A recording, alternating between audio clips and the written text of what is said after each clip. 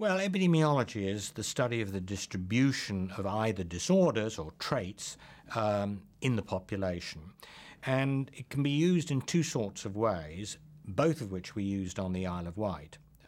One is giving you information for the planning of services, in other words, a very practical role for epidemiology. But the other is using the evidence on associations between risk factors and, in our case, psychopathology, as a way of getting ideas on causal mechanisms.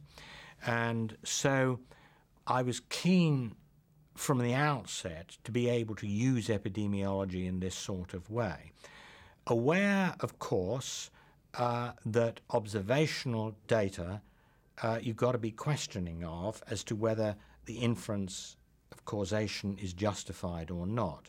All people in behavioural sciences learn early on that you can't infer cause from a correlation or an association because it may be a coincidence, it may be due to selection into the groups that are associated, a whole variety of reasons. But you can get much closer to a causal inference, provided that you have an experimental approach. Now, sometimes you can actually use experiments, but of course in mental disorder, many of the risk factors you can't manipulate experimentally. It would not be ethical or practical. So one of the things that over the years that I've been very much involved with is finding ways of using natural experiments as a way of testing the possibility that it is involved in a causal pathway. Of course, with multifactorial disorders due not to a single cause but a lot of things coming together, there isn't a basic cause, but on the other hand, there certainly are factors that make play a huge part in the causal pathway.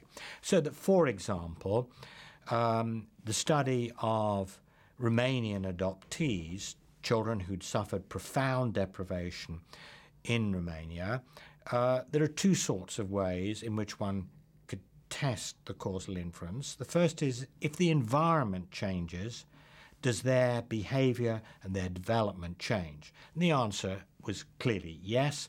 There was a dramatic catch-up, not complete, but very substantial.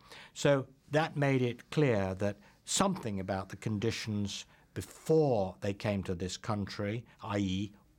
in the depriving institutions, had caused their problems. But then you've got another way, which is that some of them had deficits. They didn't fully recover. They had problems of various kinds. So then the question is, can you show systematic relationships between their pre-adoption experience and their outcomes? And what we have found is, yes, strong effects, and moreover, effects that are as powerful at age 11 as they were at age 6, as they were at age 4.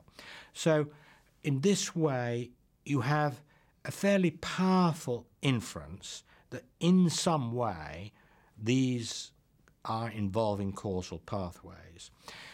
And so the skill, if you like, both the art and the science of using epidemiology in this way is thinking of circumstances that will test.